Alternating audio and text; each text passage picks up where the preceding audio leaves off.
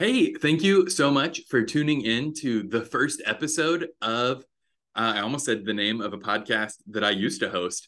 Thanks for tuning in to the Lightspeed Social Agency Lawn Care Marketing Podcast. Hopefully, whatever name you clicked on to get here is a little shorter than that. But we're so glad that you're here. I am Cody Owen, your host. Hopefully, you know me from maybe our YouTube channel or other places in the green industry that I've worked in the past. And I am sitting down with hire number one at Lightspeed here. Robert and I knew each other from the Dallas comedy scene, and I knew from how good he was at writing jokes that he would be an excellent podcast co-host.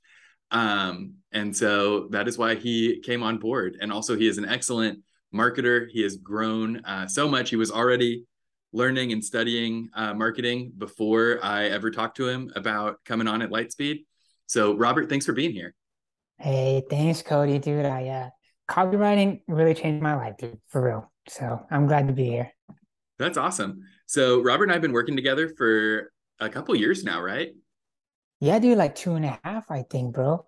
It's Yeah. like every year you're like, whoa, we've been doing it a whole year, you know?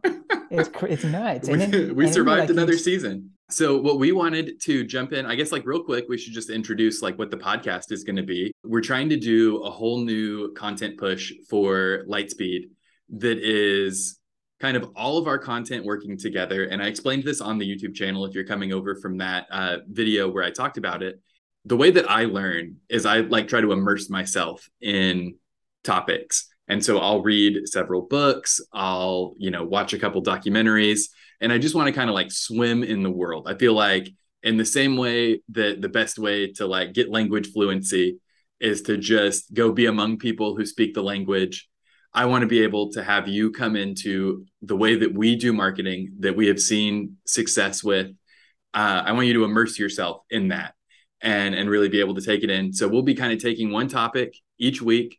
We'll be doing like some long form stuff on the blog that's like all written out for you. So you can read that over there, kind of collect all the resources in one place. Then we'll have the podcast so we can be with you in the truck, right into your ears. And then we'll be on the YouTube when you're hanging out in the evening. Saying the YouTube made me feel very old. That is not what I meant. You can go over to the YouTube channel and we'll be talking about the same topic over there. So Robert and I are going to be here co-hosting the podcast here for you every week. We should be releasing on Fridays, same as the YouTube channel. So tune in and hopefully we will help you grow your business quite a bit. what do you think about fall cleanups? Like in lawn care, like do you think everybody should be doing fall cleanups? Like if you have a lawn care company, should you be doing fall cleanups? Is that just a given or what? I think as long as it makes sense for your area. If you have a super long mowing season that would kind of cut into when a fall cleanup would make sense, then maybe you just keep on with mowing and you're just mulching things back in, if you're in a place that doesn't have a lot of trees. But I think by and large, it is a great upsell opportunity for your average lawn care and landscaping business. I think even if you are doing just weed and fert, like all the guys that have kind of Yeah. shifted to just that model, I think it's one more visit to the property that you can sell that people really see the impact of.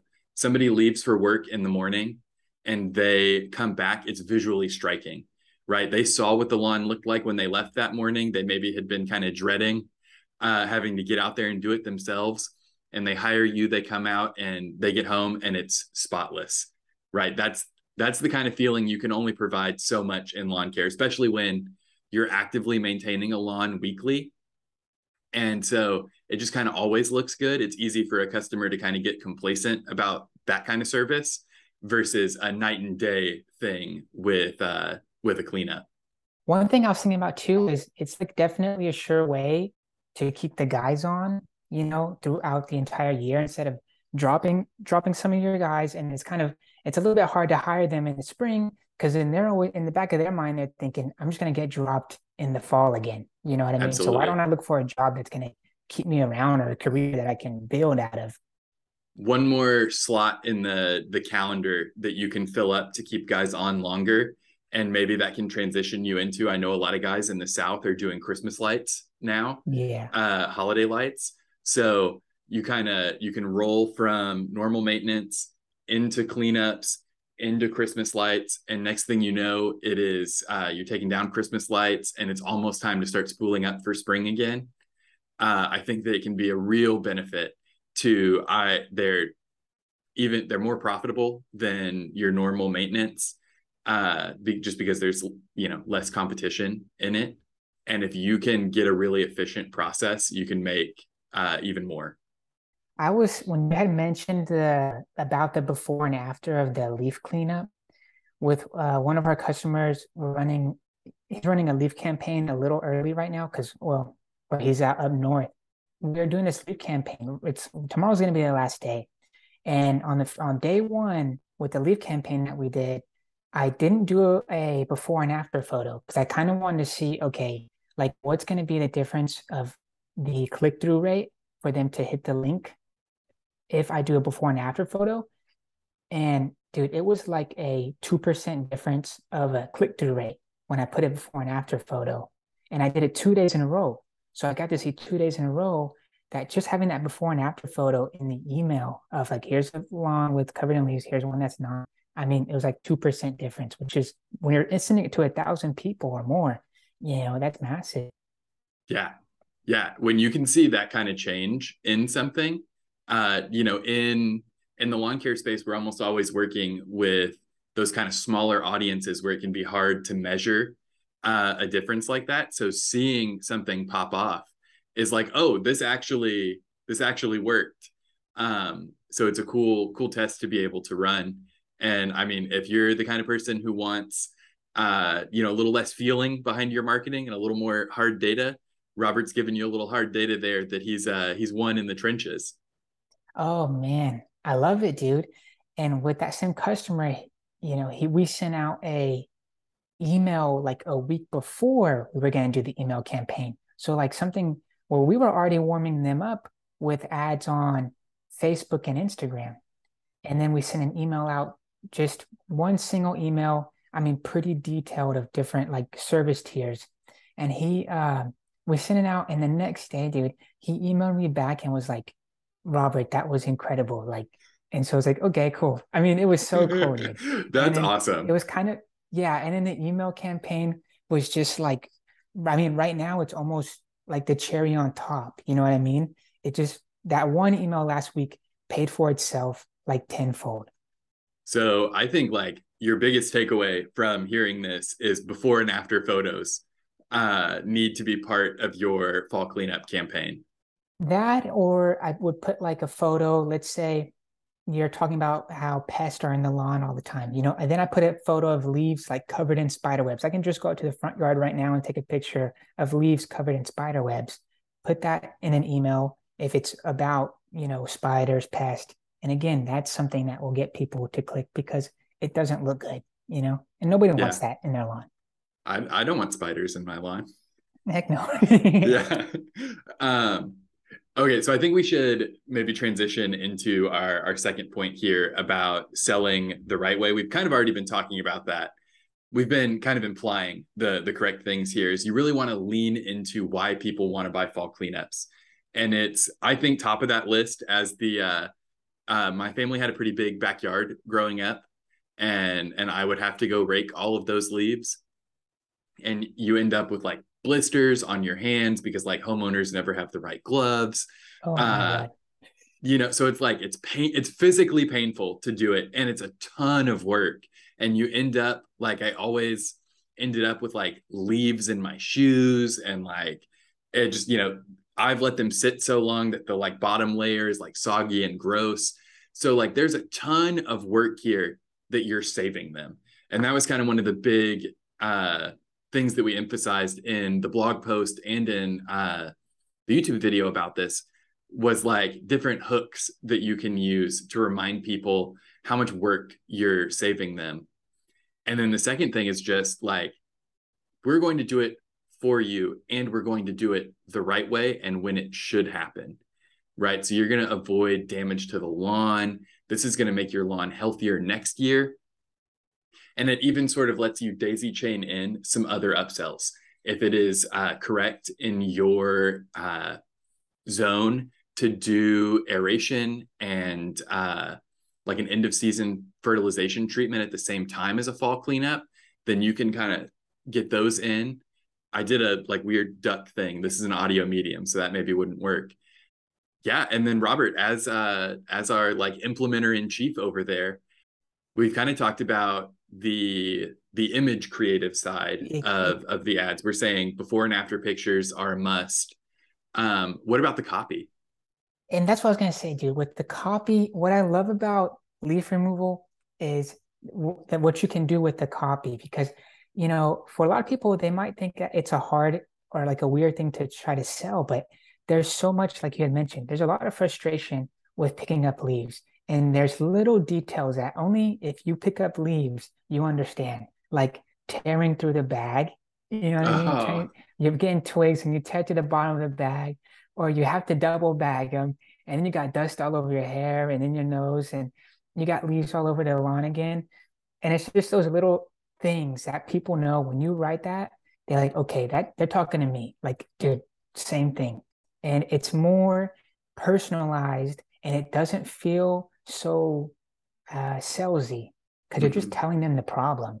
Yeah, you get rid of that like used car salesman vibe for sure. Exactly.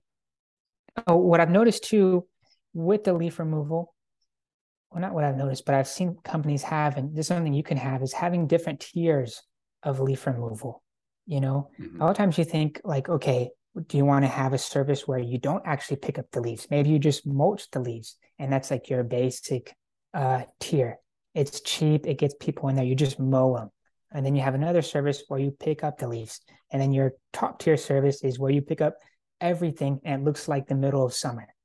You know, that bottom tier with mulching, and there are guys listening who are immediately thinking this, that like, well, that won't work for, you know, I have clients with 6 oak trees in their yard. And it's like, yeah, you might need to tell that client that, hey, the base level is not going to work for you. The mulching the leaves is still going to kill your lawn. So you get to have that personal touch and tell them what they need. Fall cleanups are a slam dunk. If you've got the manpower for it, it keeps guys on longer. They're super profitable. And it's important to remember, and this is something I have been yelling into a microphone at lawn care and landscaping business owners for years now, is it's always easier to get an additional yes than to get that first yes. Absolutely. So once you have your foot in the door with the client, it is so much easier because they already trust you. They already know that you do great work. And so you can get them to trust you to do more work for them. So much easier. You'll see the difference in ad spend. Robert can tell you that he's seen this as well, that when you're running ads to someone's existing client base for an upsell, they wildly outperform just hitting a cold audience. Oh yeah, dude, day and night. When you can, you know, if you're tracking a landing page hits, it's like literally 100% difference, if not more. Yeah. Just because they know, yeah, they know your face. And another thing I want to say with imagery, if for the ads, is putting faces in it. I know you've talked about this before in a couple of videos. A lot of times I'm not seeing that, you know, it's like just, yeah, you have the leaf blower in the photo. That's cool. But put somebody's face in there. I mean, that makes a world of a difference. Again, it just goes back to being personal. Exactly what you're alluding to there is the idea that when someone's scrolling, when somebody's making eye contact with the camera, it compels you to like stop. That is making eye contact with a person. And there's a moment where it doesn't matter that you know you're looking at a screen. Someone is making eye contact with you. You are like, it's arresting, right? It grabs you. So really an important thing that you can try to incorporate in your ad creative is that direct to camera look, whether that's, you know, getting someone in the field with a blower and they are blowing and then they like look and smile at the camera and you cut on that. So you could still have your before and after. You can do all of this in Canva, right? We use that for a ton of our creative. You can stitch in a before that slides in, and after that slides in, you know, maybe it's showing them side by side. And then you cut to that employee blowing, call to action appears across the bottom. Let's give them a free, what's a good CTA that they could use for this ad? Easy one is like hassle-free leaf removal or stress-free leaf removal. Again, it is a hassle. So, Exactly. Yeah, there are few things that you can sell that are more of a pain in the ass that you're removing than raking a lawn. yeah, those that type of language of hassle-free, stress-free, as long as it makes sense, which in this scenario it does. In an email campaign, I have seen just that as the headline or the subject line. Again, using the word stress-free or hassle-free, that's had my click-through rate go up, I mean, like 40% just with using that wording, you know? I appreciate that I have incepted that mental typo into your brain as well, because I do that in all of our content when I'm talking about emails. I'll call subject lines headlines, and now I've like done it to you. um, Yeah, and another tip I want to give to like people about copy, and if they're going to do email campaign or even with ads, is to go, and this is kind of something that we do, and most copywriters do, is go into your email and to promotions and look at emails that were sent to you and look at emails that grab your attention. Don't just look at anything. See what actually you read and then yeah, say, okay, why did I read that? And then just try to mimic that or spin it in your own way. yeah. Find subject lines that got you to open an email that you knew was going to try to sell you something. The ones that, even though you knew that, you still clicked, and then try to Yeah. find a way, look about what about that subject line grabbed you, and just like Robert said, how can you twist it and use it. I think probably everyone listening to this has heard the adage about like good artists create, great artists steal. That is what you need to be doing, is looking for like excellent pieces of copy that worked on you, worked on your wife, worked on friends, and figure out how you can use that to your advantage in your business. You're looking at someone who's using a similar tool to you, or the identical tool to you, and figuring out how it can work in your marketing. And there's no reason to feel shame there. There's no reason to reinvent the wheel, right? If there's an excellent subject line that you can make be about lawn care, change it out and get it to work. In marketing, we call this building a swap file. So you can have a folder on your Google Drive, or just screenshots you save on your phone of like, damn, that was a really good subject line, and save that. Oh man, the headline on this squeeze page for this thing that's trying to sell me something as a business owner, this is really good. I like how this is structured on this page. Grab a screenshot of it and save it, so that when you need to build a landing page later, you can use that same structure. Yeah, exactly. Anybody can really do this. If you, what I like to do a lot, and I tell people, is write the headline on a piece of paper, write it one time, try to write it 5 different times, and try to get that same message across. Let's say you put hassle-free lawn care. Try to write hassle-free lawn care or leaf removal 5 different ways and see what you Yeah. can get. When your list gets big enough, you can pit those subject lines against each other. Just like Robert's been talking about with this campaign he's been running for a client, where he's testing things against each other and seeing which email performs better.